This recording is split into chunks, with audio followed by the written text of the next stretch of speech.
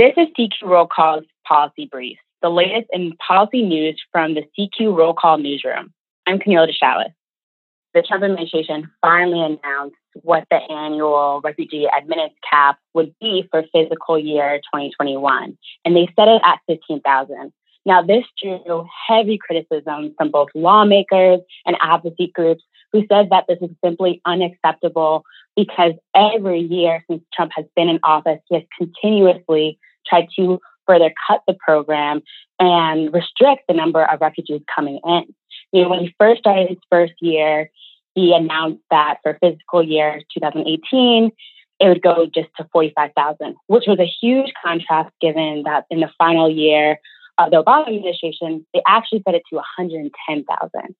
And since 2018, he has continuously slashed it from 45,000 to then 30,000 to then 18,000 last year.